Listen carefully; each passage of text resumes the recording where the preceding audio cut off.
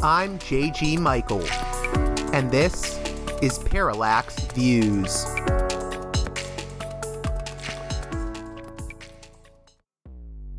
Hello, this is Mike Swanson. In a few moments, you're going to listen to another segment of Parallax Views. But before you do that, let me tell you about my new book, Why the Vietnam War. It's a sequel to my previous book called The War State, which has lots of positive reviews on Amazon. It's been out for years. But this one is a more detailed case study of how the American empire and national security state operate using Vietnam. And I believe it shows also how things work today, how policy is actually made and why. So grab the book on Amazon.com, Why the Vietnam War.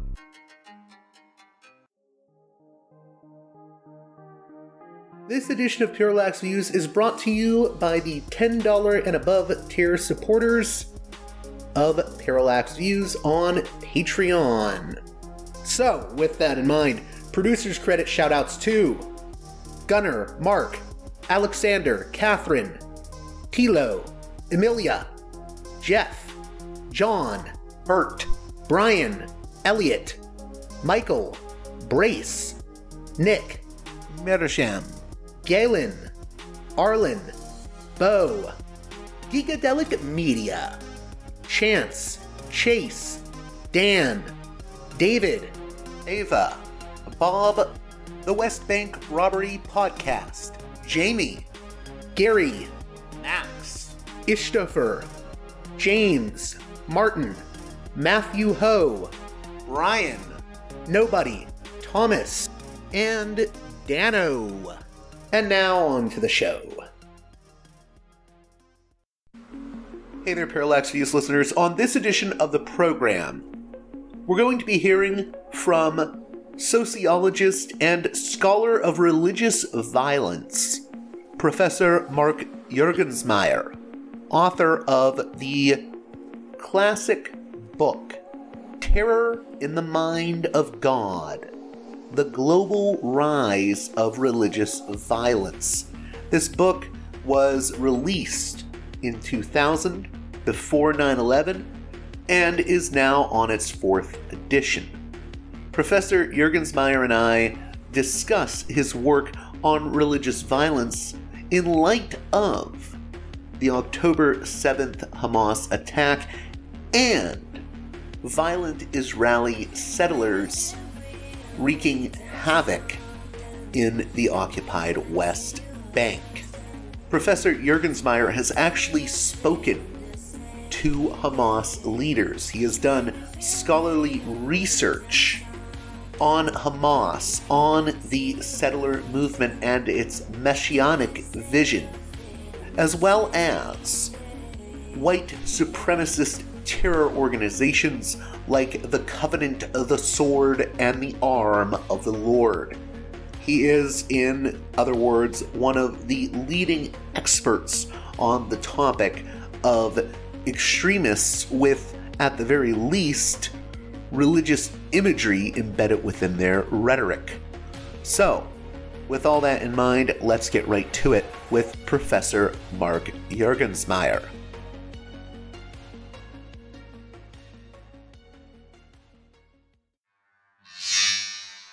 Welcome to Parallax Views, a guest that I'm very, very excited to be speaking with. It's been a while since I've read a lot of his work, but I remember reading it during the global war on terror years.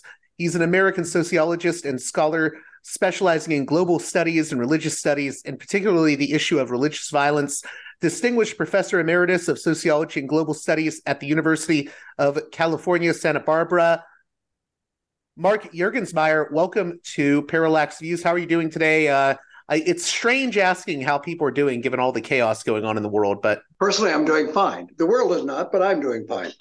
For people that are unfamiliar with your work, I want to read some of the titles of your books. So you've written When God Stops Fighting, How Religious Violence Ends, God at War, A Meditation on Religion and Warfare, and the one book that I'm familiar with, Terror in the Mind of God: The Global Rise of Religious Violence. And you also wrote a book back in 1993 called The New Cold War, which dealt with religious nationalism. Maybe you could talk about how you've come to this topic of religious violence, and also how you define religious violence, and how it manifests politically. Yeah, well, first of all, I don't mean that religion causes violence. I'm sometimes been accused of using the phrase religious violence as if that meant religion causes violence. Well, we talk about religious music, and we don't think religion causes music, right? All we mean is that religion in some way is related to music, and that's the interesting aspect. In what way is it related? In the same way, when I use the term religious violence, I don't mean that religion causes violence. I don't know of any case, at least in recent history, where violence is due to purely religious reasons. If you think of religion solely in terms of belief and doctrine and dogma, Muslims are not trying to force Islam down the throat of somebody else. It's rather a matter of religious identity, where religion is a part of a social identity, a part of a culture, and they feel that that's what's being defended.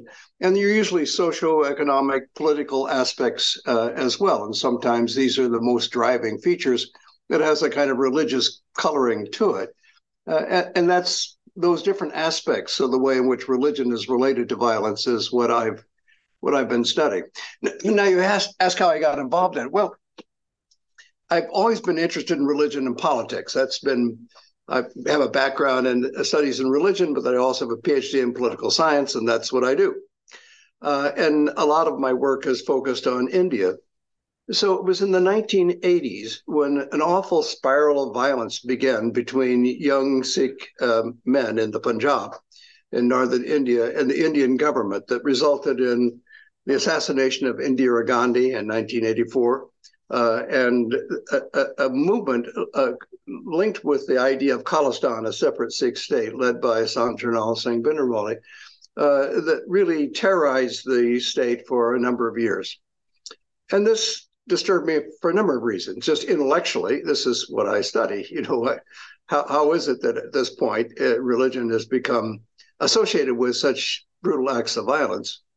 And then there was a personal level, because I had taught college in the Punjab, and these young men who were involved in the movement could have been my own students. And when I went back to the Punjab to interview them and to try to find out more about the movement, there were instances when I would meet with young militants, often in secret meeting places because they didn't want to be revealed to the police. And when they took off their masks and revealed their young, fresh faces, my heart just broke, because these could have been my students easily, and maybe some were. And there they were swept up in this remarkable image of great warfare, great battle, which often I've described as cosmic war, a kind of metaphysical struggle between good and evil. And so that intrigued me. There were obviously economic motivations to the involvement of young Sikh men. The whole Jat Sikhs, these are the rural community of Sikhs, felt alienated increasingly by the rise of urban power within the Punjab and the shift of economic influence. There are all these other economic and political reasons for the rise of this movement, but it had this religious character to it that really interested me. And that started it. I decided insights that I gained from this study that I would, in a sense, take on the road and look at other parts of the world and where religion seems to be playing an outsized role in movements of violence, revolutionary violence. And it seemed to be a global phenomenon, which really started me on a whole nother path on global studies. But that's another subject. But that's the reason why it became a global issue, a global study, because it seemed to me related to globalization and the undercutting of the idea of nationalism and the nation state in a global era, and a kind of desperate quest in some cases to hang on to a national identity, in many cases now claimed on the basis of ethnic and religious characteristics, which often leads to genocide. Often leads to a kind of ethnic cleansing, which is in many cases a horrible thing to see, like in Myanmar, for example, today, or kind of the actions in Turkey and other parts of the world where attempt to try to make a state more nationalistic around a particular religious and ethnic lines leads to terrible consequences. And of course, there's something of that in the current crisis between Israel and Hamas. Before we get into the current crisis, when your book, The New Cold War, came out, that's an era that I think isn't looked at enough when it comes to religious violence. I mean, people know about the militia movement of the 90s. They may know about Timothy McVeigh, but I think at times people forget about at the very least, imagery of sort of religious apocalypticism that informed those white supremacist and militia movements. So, for instance, I'm thinking of groups like the Covenant, the Sword, and the Arm of the Lord, or even Ben Klassen, who, while claiming to be anti-religion or anti-Christian, basically called for what he called racial holy war. And I think he founded a thing called the Church of the Creator. So even with these people that claim not to be religious, they're sort of advocating a religious cosmology. How do you think that era of white supremacist and militia terrorism or extremism fits into the current moment? Well, I don't think that era is over, alas. I think that we're seeing the continuation of some of those lines that began in the 1980s and even earlier. Do you think the religious sort of iconography of those movements is often overlooked? Mean the anti-religious iconography, or because you're right in saying they're often anti-church. For example, Timothy McVeigh was a follower of a novelist who wrote about cosmotheism, the idea that true religion was betrayed by Christianity, at least church religion, and even conservative Christianity gave in to the kind of the liberal forces of the day and allowed for a compromise with secular nationalism, which it desperately resisted. And so the whole point of cosmotheism was to have a religious movement. And it was described that way, an order of white, pure men. That was described as kind of white Protestant heterosexual men. It was a kind of, army of brave stalwarts who would resist the forces of liberal secularism, and it was described in religious terms. This order, it was called the Order with capital O, people would be initiated into, and you would have. So all of this was in the background of Timothy McVeigh. He loved this book. He sold it at gun shows. He had a whole stack of them in the trunk of his car. Right, the Turner Diaries. Yeah, the Turner Diaries, exactly. By I think the pseudonym was Andrew MacDonald. But in any event, this is part of their kind of the worldview, that they were privy to some secret source of information and a hidden war that they saw, a great battle, and that they wanted to bring to reality in these acts of violence, which we saw as just hideous acts like the bombing of the World Trade Center that just seemed to come from nowhere. But in Timothy McVeigh's mind, it was a demonstration of the war that was already going on in his mind. And he expected and hoped it would be a wake-up call to, concerned Christians throughout the country, that they would rise up and storm against the liberal establishment. Of course, that didn't happen. But I think that was a part of the logic. And that was part of the logic of the bombing of the World Trade Center also. And a remarkably similar kind of structure, a similar kind of motivation, although a different religion, of course. And that, too, was an attempt to try to wake up, in this case, Muslims around the world to take up the arms and fight, and to see that there was a cosmic war against the West. And this didn't wake up Muslims around the world, but it did wake up Americans. And so the United States was the one part of the world that did buy into this image of great war, the war on terror, that then, in some ways, was a success of the attack on the World Trade Center. They got their point across. We saw it as a war, and we began to act like a war. And of course, the war led to awful consequences, including the invading and occupying of 2 Muslim countries. So what is it about, all these different groups, whether we're talking about a white power group yelling Rahowa or a jihadi group, what is it about the iconography of sort of religious apocalypticism, or this idea of cosmic war that is able to, I guess, bring people to the cause? Why is that religious imagery and rhetoric so powerful? And so seductive.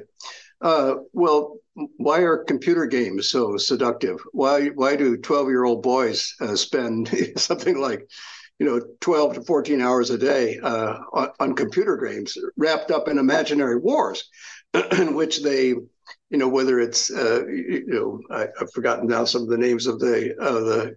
One time I was in sort of trying to understand computer games to understand this exactly the psychology you're talking about, because I think there is a kind of direct relation, and does explain the 30,000 or so young people, including a lot of Westerners who are not from Muslim backgrounds, but who took up the jihadi cause and went to Syria and Iraq to join ISIS. And I'm sure it was the thrill of battle, the thrill of being a part of something great, a cosmic war. This was like a computer game on steroids. They were actually out there chopping off heads and doing really badass stuff, and now it's a chance to really show that you're a man. Unfortunately, they didn't show it for very long because almost all these people were killed. They were used as cannon fodder in suicides attacks, which was a very clever device on the part of ISIS. They didn't have to waste any of their own Arab Muslims. They had all of these foreigners coming in willing to kill themselves. And unfortunately, they used them in very brutal ways.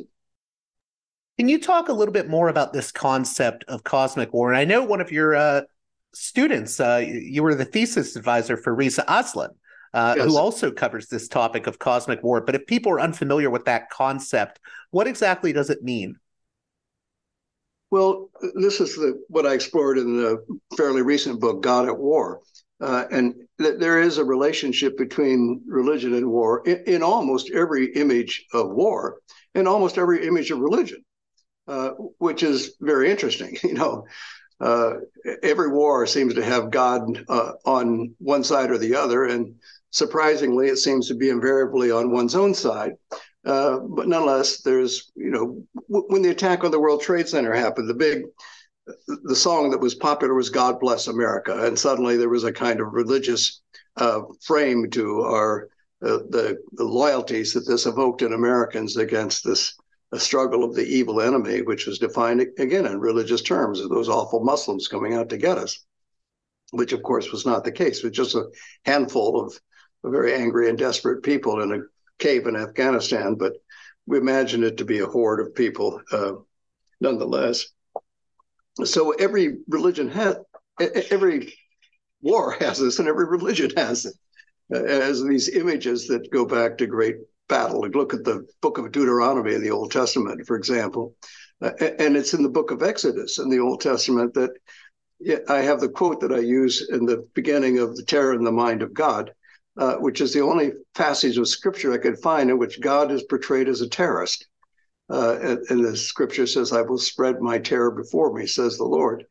Well, even in the Quran and the passages of warfare, which are actually fairly seldom, less than in the Old Testament, God is not actually battling alongside the soldiers and going into war, which was one of the reasons why I titled my book "Terror in the Mind of God." When one thinks that it's not just our war, but God's war, then it really changes the equation in a very dramatic sense. And can I tell one story along those lines? Yes, I would love to. Yeah, if you could. Because it has to do with Hamas. As you know, I've interviewed the leaders of Hamas, including the founder, Sheikh Hussein, and Dr. Rantisi. Real quick, I was going to say, if people want to learn more about that, you recently wrote a piece in the Santa Barbara Independent entitled "Why Hamas Persists." But go on. Yeah, right. And I cover this in the book "Terror in the Mind of God." But in that interview with Dr. Rantisi, I was trying to argue with him a little bit and question the motivations of allowing for suicide bombings. Of course, he corrected me and said that we Muslims don't believe in suicide, and we don't send people out on these suicide missions, but we believe in martyrdom, and we allow people to martyr themselves if that's what they choose to do. And I said, okay.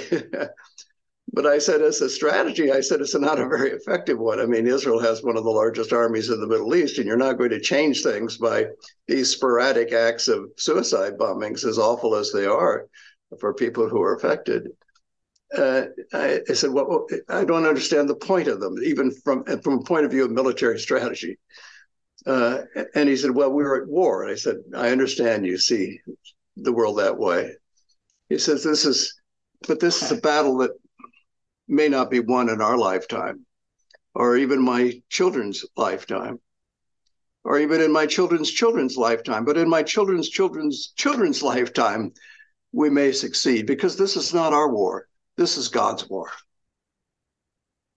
So if you think this is God's war, this allows for all kinds of things. The timeline is very long, and the assurances are very certain that it's going to be a victory. It's God's war, after all.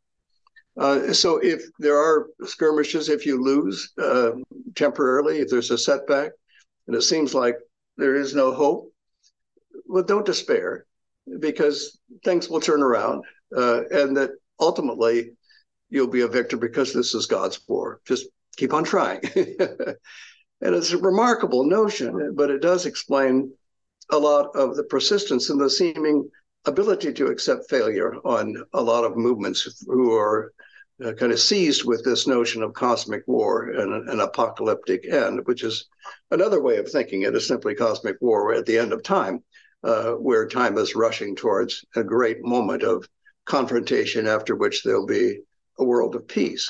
This is the kind of portrayal in the book of Revelation, but it's there in Buddhist traditions, it's there in Islamic traditions, both Shia and Sunni traditions. So it's a familiar, apocalypse is a familiar idea, and an appealing one, because it does then, it gives a kind of portrayal of cosmic time that gives hope for the future, even though the travails of the present are deep, and the suffering is considerable, and the failures are frequent. But ultimately, there will be success, there will be peace, because that's the end hope of any kind of apocalyptic vision. I wanted to ask you, in terms of Hamas, I believe you've listened to, tapes of members of Hamas before they martyr themselves. What is the sort of mindset of, a member of Hamas, someone that's willing to do a suicide bombing? Because I think what we always hear is, they're just looking for the 72 virgins in the afterlife. And I know that that's not your analysis, that it's a lot deeper than that. Yeah, it's not just my analysis. It's, as you say, listening to these tapes of what they're kind of the last will and testament. They're tapes that are made the night before young men go out on these suicide missions. And they never talk about those virgins in heaven, which is not in the Quran in any event. They talk about pleasures in heavens, but the number of virgins, this is a kind of later Islamic legend. So it's not a strong, what is strong in the minds of the young people is their feeling that they're doing something for the community, that they are making their community proud, that themselves proud. These are, after all, young men who probably don't have a job. Unemployment in the West Bank and Gaza is well over 50%, especially for young people and young men. And then without a job, you can't get married, and without being married, you can't have sex. So, the levels of frustration must be pretty terrific. And also the feeling that, you're on a nowhere track, and to glorify yourself and your name and your cause in this moment of glory seems to be a great mission. And often guys will, they'll join together, a group or two buddies, there'll be a kind of pact this is going to make our names. And so these last statements are usually all about honor and pride and community, and pointing out the meaningless of most people's death. They say, well, you could fall off a donkey and you die. You could, you could, get hit by a truck, you could die, but seldom do we have a chance to make something significant out of our deaths. And so, so they see it in that way, rather than as a strategic move or attempt to achieve something in heaven. There are also pictures of these parades of living martyrs, and these are people who have agreed to go on suicide missions, and they appear in parades clothed in white, which is the kind of symbol of death, but also masked, so you can't see their face and they can't be identified. And when they appear in a crowd, in Gaza or the West Bank, there'll be a huge roar of appreciation, and people see, just startled to see them, and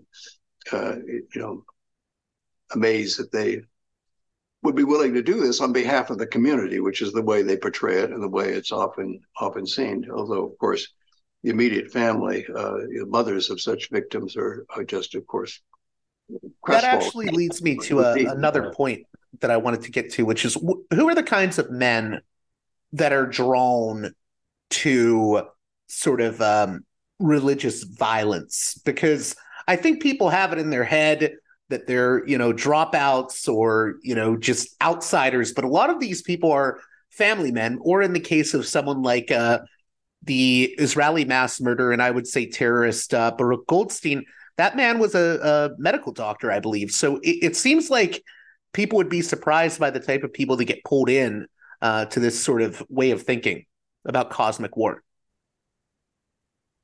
Yeah, their worldview may be skewed, but these are none of the people that I've interviewed or I know about who have taken part in these terrible missions are psychologically deranged in any obvious way. I'm not a psychologist, of course, but at least that's my impression. They seem pretty normal, and as you say, many of them are family people. All of the hijackers that were involved in the attack on 9/11, for example, were fairly well-established working people, had jobs in New Jersey and so forth, and family. So you're right. These are not dead-end deadbeats. I mean, some are. No question about that. Some people who are kind of desperate in life, and this seems to be a kind of way of glorifying themselves, like these young men I just talked about. But others just see this as an honor, duty. There's a tremendous sense of pride, of feeling that this is an important mission that's going to make their name, is going to really change things. So all of those motivations that leads anybody into military service, or to someone who's in military service to volunteer for a very dangerous mission, it's the same kind of motivation. In your Santa Barbara Independent piece, Why Hamas Persists, this leader that you spoke to within Hamas said to you something that really stuck with you. He said, besides, we need to show them that we're still at war. And you said that last sentence was very, very telling. Why is that? Maybe you can explain that in more detail. Well, it's what I said before, that often acts of violence that seem to us to be foolish acts of terrorism are meant to send a message. And the message is simply the image of warfare, that we're at war. And that image of warfare is meant to have a couple audiences. One is the supporters or the would-be supporters of the movement, to challenge them to get involved in the war, to step up and really, take part in it. And the other challenge is for the enemy to be aware that you're vulnerable, that you can be attacked. And this is certainly the effect that 9/11 had on Americans. It was a tremendous sense of vulnerability and shame. This is certainly the effect that the Hamas attack on October 7th had on Israel. The feeling that Israel's security was not as secure as they thought it was. And this has had a devastating effect on the kind of psyche, the public psyche, the national psyche of many Israelis. So in that sense, it's had exactly the effect it was meant to achieve. These are symbolic acts. They're, in most cases, they're not strategic in the sense that they're not part of a larger military operation. After 9/11, you didn't expect, boats to suddenly appear in New Jersey and, squads of jihadis unload themselves and start attacking the casinos in Atlantic City. That wasn't going to happen. It was a one-off thing. The image itself was the point. Once you got that picture, you got the message. You didn't need any creeper underneath the television screen that said, this terrorist act is brought to you by such and such for the such and such reason. No, all you had to do was look at it, and immediately war came to your mind, and that's the point. Much has been made of the potential motivations of Hamas in the October 7th attack. And one thing that I've repeatedly heard from a number of different experts is that with the Abraham Accords, the Palestinian issue was sort of shelved. It was, something that was put in the background. And the message that Hamas was sending with this attack was, we're still here. We're still at war. And we're not going to let you forget about the issue. Is that part of what you think motivates Hamas in this particular instance? Well, I think that was the message, but I don't think it was necessarily triggered by the Abraham Accords. Remember, this was an enormously complicated operation. I've never seen a terrorist act that's been so well thought out and so kept secret for so long. Including a remarkable number of people who would have to be involved in it. And remember, they manufactured most of these rockets that were used, hundreds of them, maybe thousands.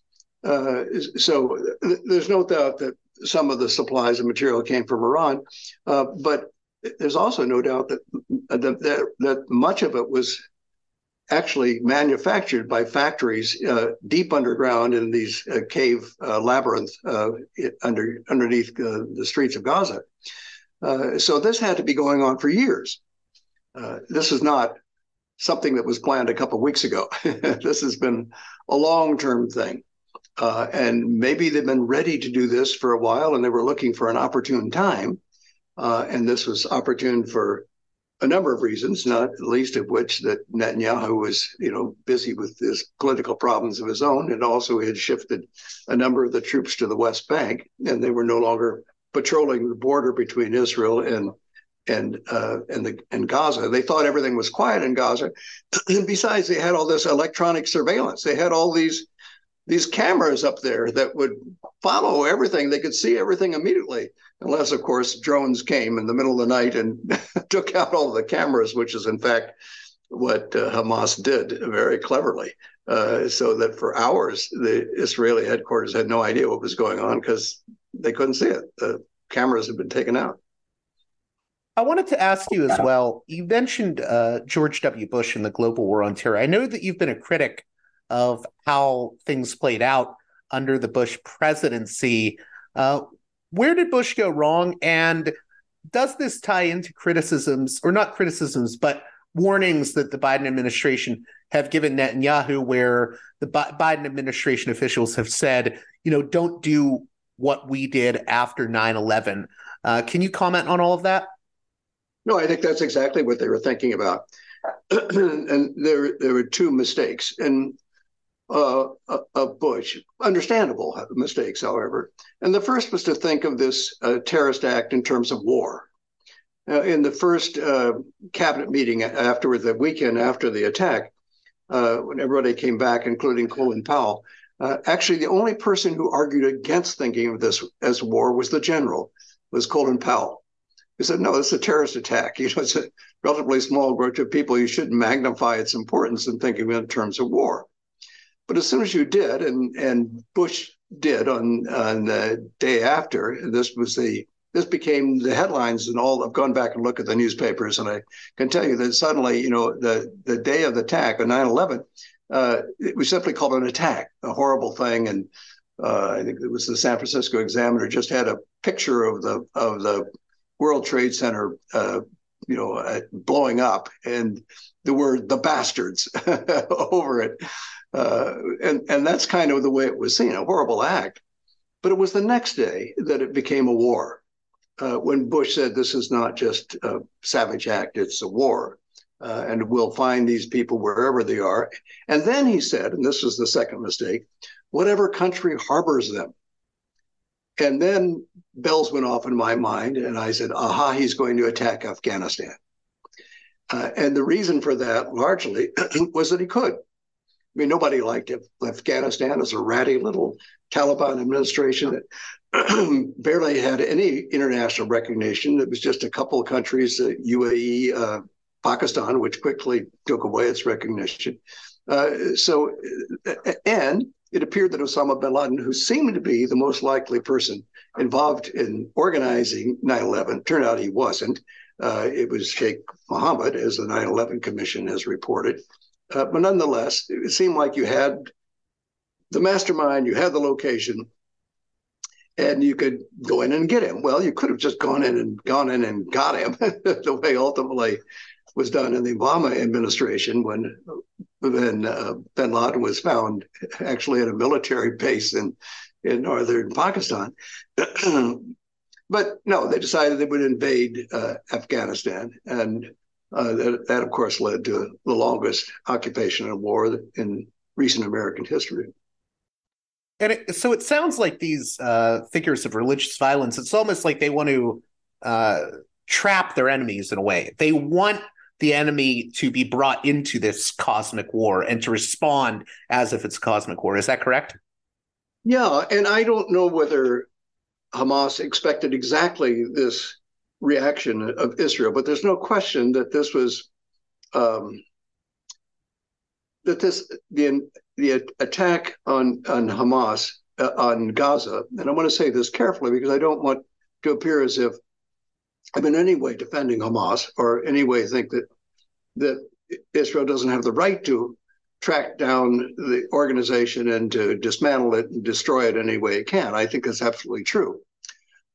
It's just that, and as an outside observer, this kind of broad and enormously destructive attack on the buildings above the underground caves where the Hamas operatives were dwelling doesn't seem to be the most effective military strategy in the world. On the other hand, it is very effective if your point is to try to show the Israeli population that you are tough and you're striking back and that you're doing something.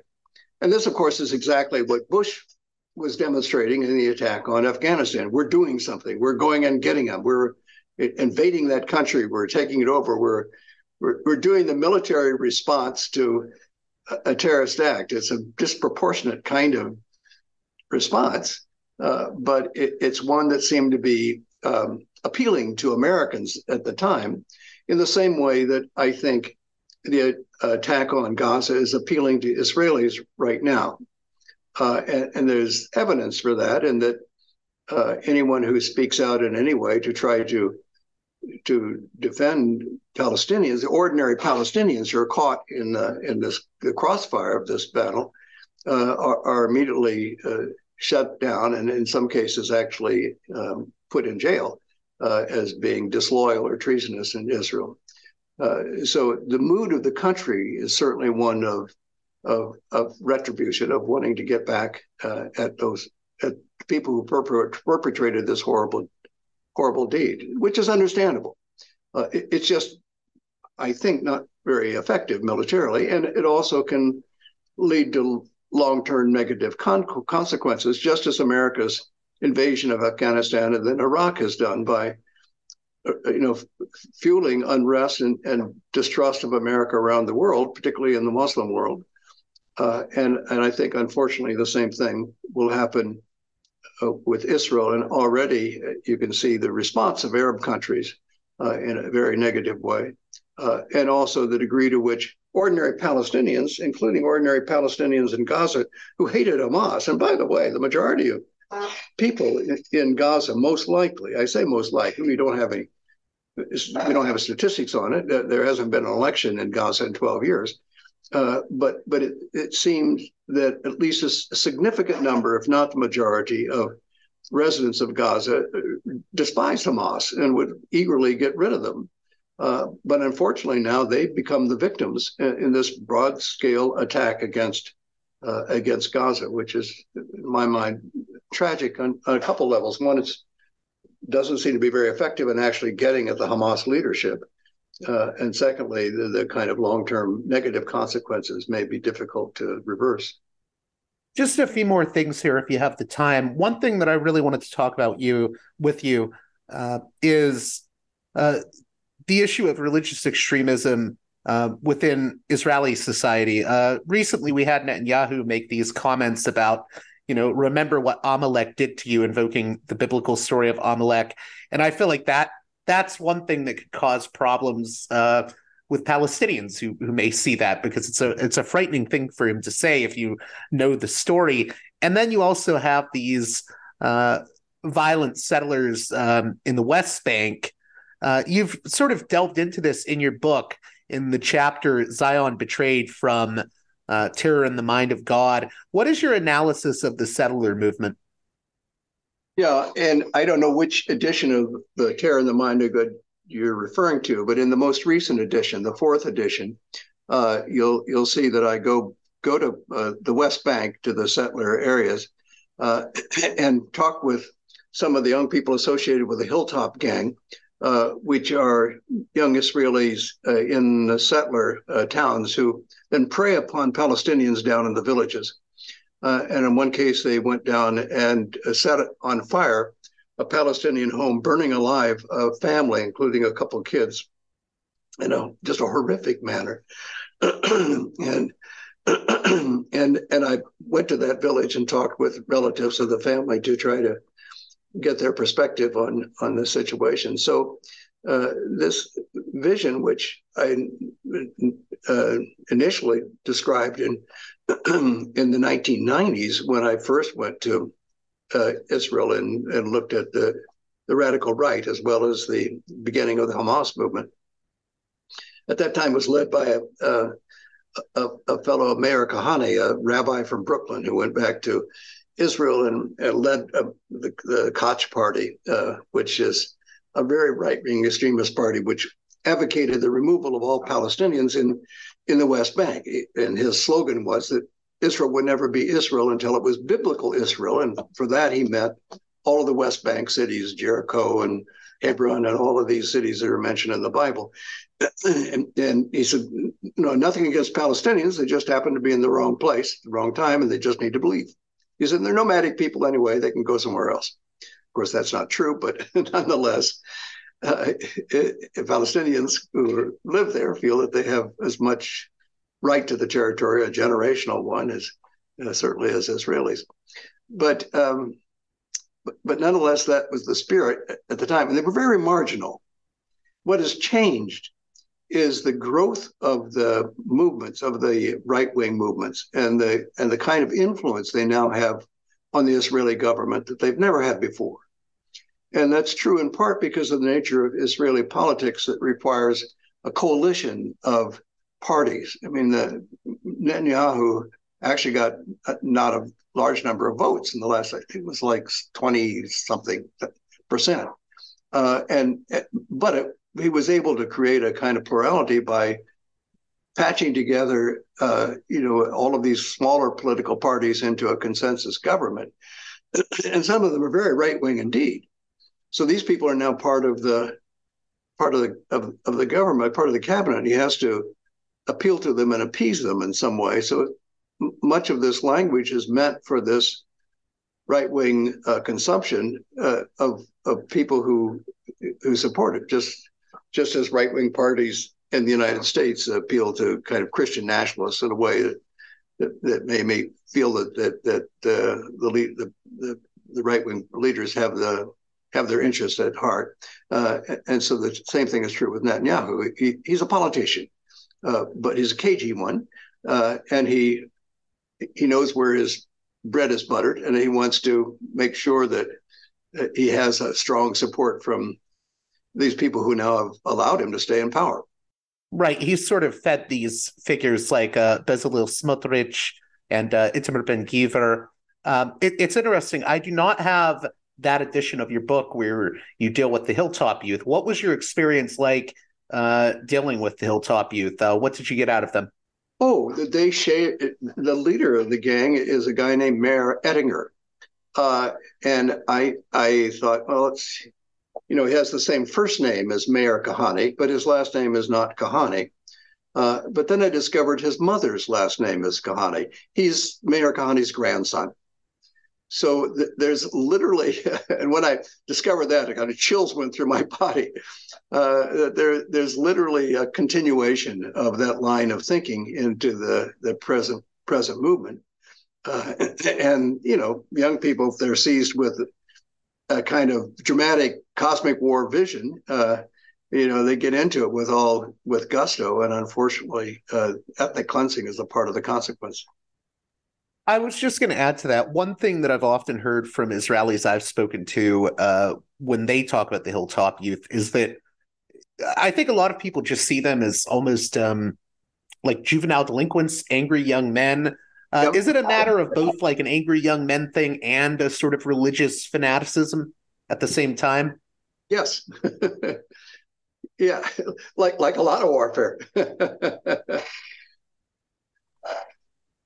Before you get going, I also wanted to ask you, because I've been rereading Terror in the Mind of God. I believe I'm reading the 2001 edition, but I noticed Baruch Goldstein gets mentioned a lot. I think I counted 85 times. So who was Baruch Goldstein, and what's your analysis of him?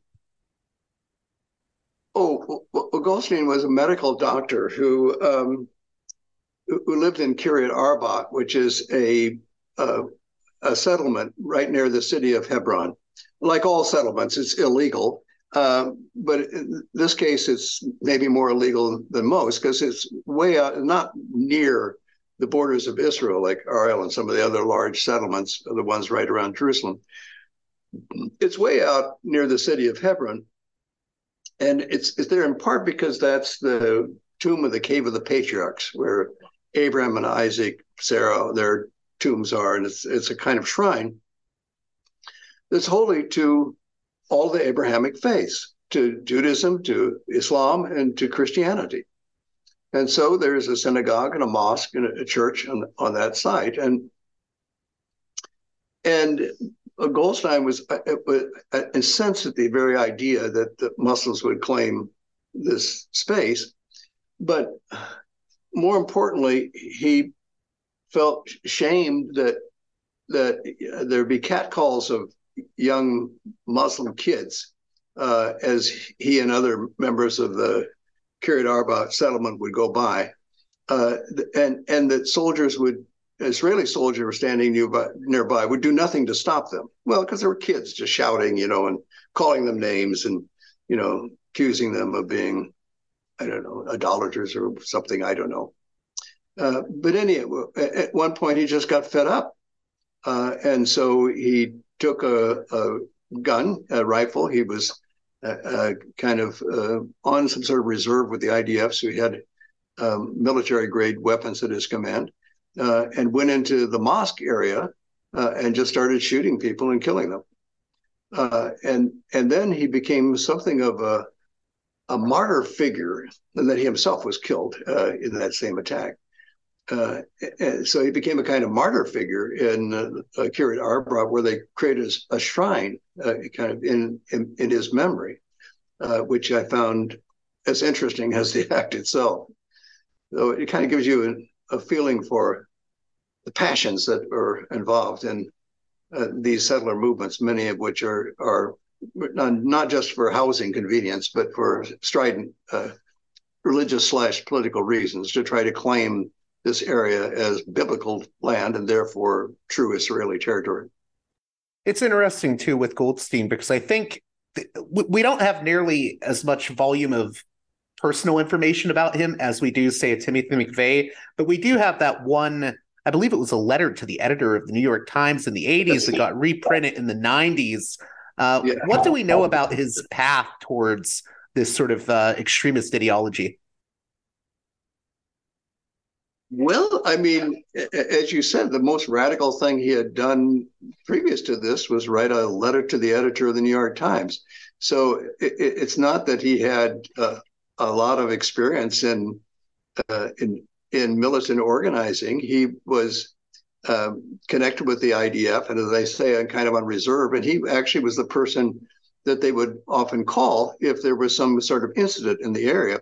So paradoxically, after he attacked the mosque at the tomb of the patriarchs, the IDF was trying to get in touch with him to find out what had happened, but not realizing that he himself was the attacker, and by that time had been killed by the mob, by the other Muslims who were managed to catch him and do away with him. So it was a kind of bottled up anger that he was kind of carried with him for a long period of time that just exploded. One or two more questions. I promise I'll let you go because I've kept you a little bit longer. But I've had a lot of guests come on recently that are experts on the region that will say that some of these sort of the violent elements of the settler movement, the Hilltop Youth and whatnot, and Hamas, on the other hand, are almost mirror images of each other in some ways. I'm wondering what you think of that sentiment. Well, no, they're not mirror images of each other. They're different in so many different ways, including organizationally. But there is, in one sense, a similarity that they have a strident kind of religious cast to their political affiliations. And the common kind of image is that those Muslims and Jews, they've been at each other's throats for thousands of years. There's nothing we can do about it. Well, that's simply not true. It's not even hundreds of years. In fact, the situation in Israel and Palestine was not stable, but at least the struggle was certainly a secular one before 1990, and secular on both sides. The state of Israel was very consciously modeled on a secular model of government, even though, of course, it was created to be a state to protect Jews particularly after the Holocaust. But it was modeled to be a democracy and open. Even today, a fairly sizable percentage of the voting public in Israel are Arabs and Muslims, and not Jews. So it was modeled on a democratic model. And on the Palestinian side, the Fatah, the main movement, and the Palestinian Authority that then became based on Fatah and other similar movements, were also very secular. Yasser Arafat, who was the leader of Fatah, was himself a secularist. I've talked with members of his family, and they said they weren't religious in any kind of obvious way. He was married to a Christian, a Palestinian Christian, but she wasn't a Muslim. So it was not in any sense a religious movement. It was a movement for Palestinian sovereignty and the Palestinian lands. These are struggles over land, and that's why they could, under Rabin and Arafat, when Bill Clinton met with them in Camp David, and then over the pictures of him in the Rose Garden with the two leaders coming to a kind of semi-agreement, at least a handshake. And that was shortly after that Rabin was killed. Right, by Yigal Amir. Yeah. By a Jew, exactly. And when I talked with his widow, she said that, they had often discussed the dangers that Rabin had, but they never thought he would be attacked by a Jew. But of course, he was a follower of Meir Kahane and the kind of messianic vision of a biblical Israel. Did they view so? Did Amir view Rabin as betraying that biblical vision? Yeah, he talked about him as a train out of control. They couldn't be stopped, and that they needed to stop it before it would lead in the direction that would forever make it impossible for the West Bank to be a part of biblical Israel. So, certainly that kind of religionization of both movements, and then of course Hamas developing as a counter to Fatah and the Palestinian Authority on a religious basis. And when I went to meet with the Sheikh Yassin, the founder of Hamas, on his wall were two pictures. And one was a picture of the Dome of the Rock, indicating that the Palestinians were stewards of this third most important shrine in Islam. And the other was a picture, a kind of cartoon that showed the Quran as if it had hands superimposed on a map from Morocco to Indonesia, which is kind of the span of the Muslim world, with Palestine right in the middle. So it was clearly a religious vision. And what he told me in my talk with him is that Palestine would never be free until it is Muslim Palestine. So around the 1990s, on both sides, there was a religionization of the politics, a minority view at that time. And when I first reported on it, it was as a kind of disturbing but minority view. And now, of course, it's become much more than that on both sides. And why is that? Why did that change occur? It's an interesting question. And certainly part of it is that trajectory is similar around the world, and that there is a kind of movement towards authoritarian right-wing ethno-religious nationalism seemingly everywhere, including in our own country. And so I think a similar question can be asked in all of those cases. What is it? What is the kind of maybe fear of globalization, a feeling that the world is getting out of control, that we've lost our identity, we've lost our grounding, we've lost our sense of ethno-nationalist community, and we need to regain that. That could be one element. Certainly a kind of a frustration with the way that secular politics had been leading a society that in many cases was corrupt, in many cases seemed to be lacking vision or moral clarity. One thing I often hear is this feeling of feeling left behind is another thing I hear from people that tend towards extreme ways of thinking. Yeah, I think that's quite true. I grew up in the Midwest in southern Illinois, in an area that's more is closely allied culturally and socially to Kentucky and Arkansas and southern Missouri than it is to Chicago, that part of Illinois.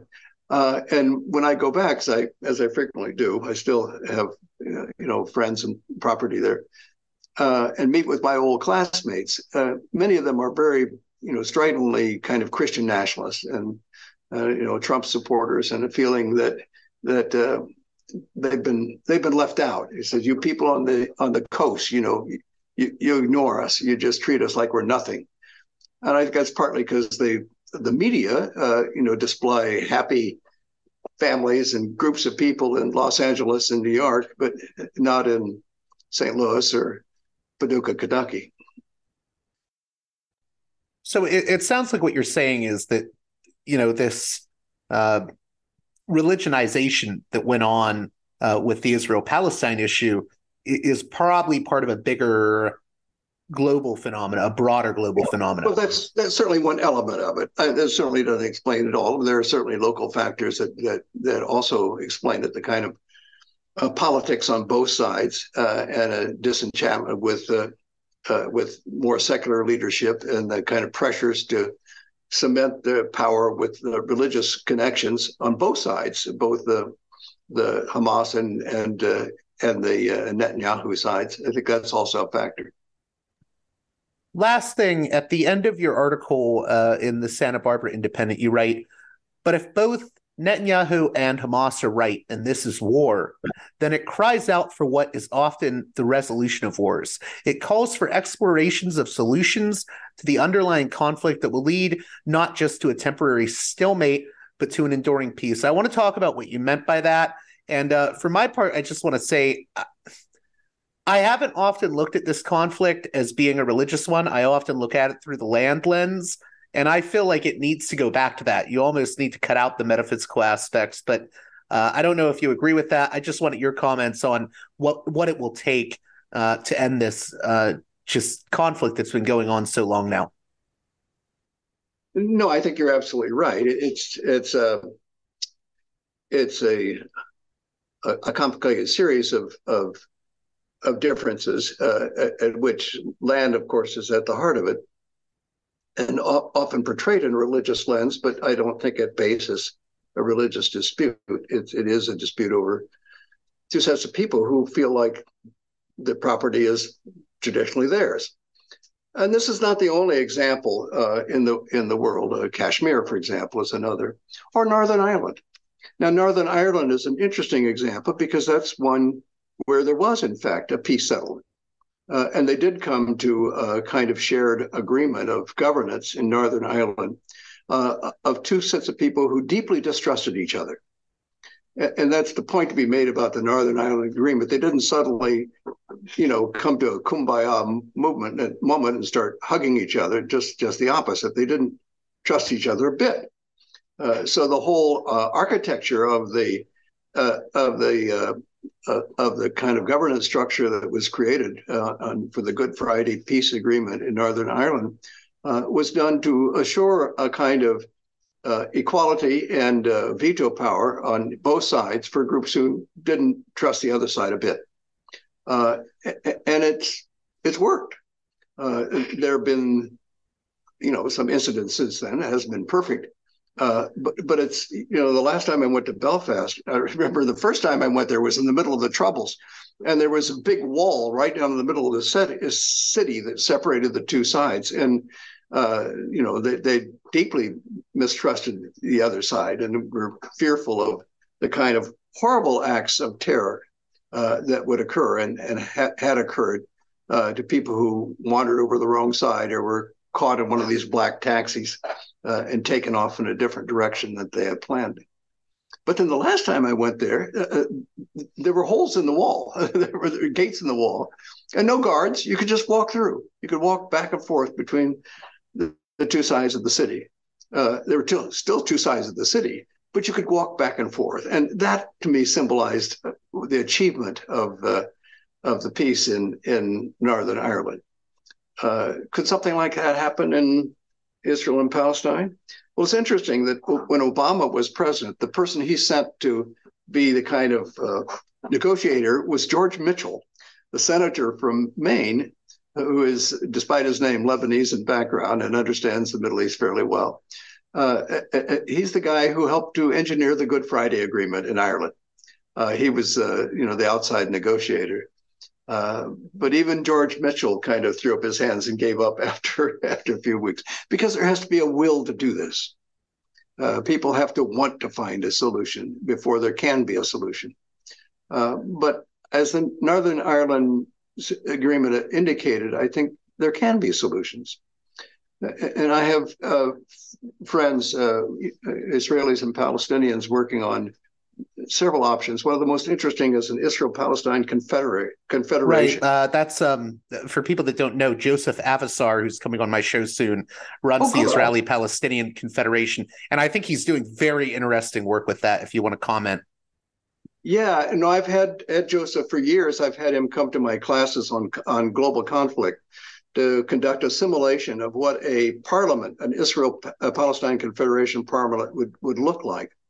And it's very well thought through. I mean, it doesn't solve all the problems, but it assures the sovereignty of both Israel and Palestine. There will still be an Israel. It will still have its own Knesset, its own parliament, and Palestine will still have a Palestinian Authority and its own Knesset. But it essentially erases the kind of physical barriers between the two regions and allows for a shared territory. And then also a shared parliament, kind of like the EU, which is an additional government structure on top of the existing structures that deals with matters of mutual concern: health, education, transportation, communication. You can think of all sorts of things that affect both sides and also deal with disputes on both sides. I mean, that if such a thing existed, it would be the logical place to to bring the kind of Hamas conflict into consideration. There might not have been a Hamas conflict if there was an Israel-Palestine confederation, because it wouldn't have the support of the people, which is absolutely essential. If you don't have, and that's what Hamas depends upon, is support of the people. If Israel had tried to work with moderate people in Gaza to turn against Hamas, it might have been far more effective in getting rid of Hamas than just coming in and now alienating those moderate Gaza residents by treating them as if they were the victims. I want to thank you for coming on Parallax Views, Professor Juergensmeyer. What do you want my listeners, though, to get out of this conversation? We've been speaking for the past hour. What's the one or two things you really want them to get out of the conversation we've been having? That none of these crises last forever. Things change. There's hope for the future. There's a possibility of resolution, and we shouldn't despair. You know, one thing I keep hearing from certain people is that both Palestinians and Israelis have to put the grievances they have about the past behind them. I'm wondering what you think about that sentiment, because I think it's hard for a lot of Palestinians to let go of the Nakba, especially when it's in living memory. I think it's hard for Jewish people, especially now with October 7th, to let go of, the past.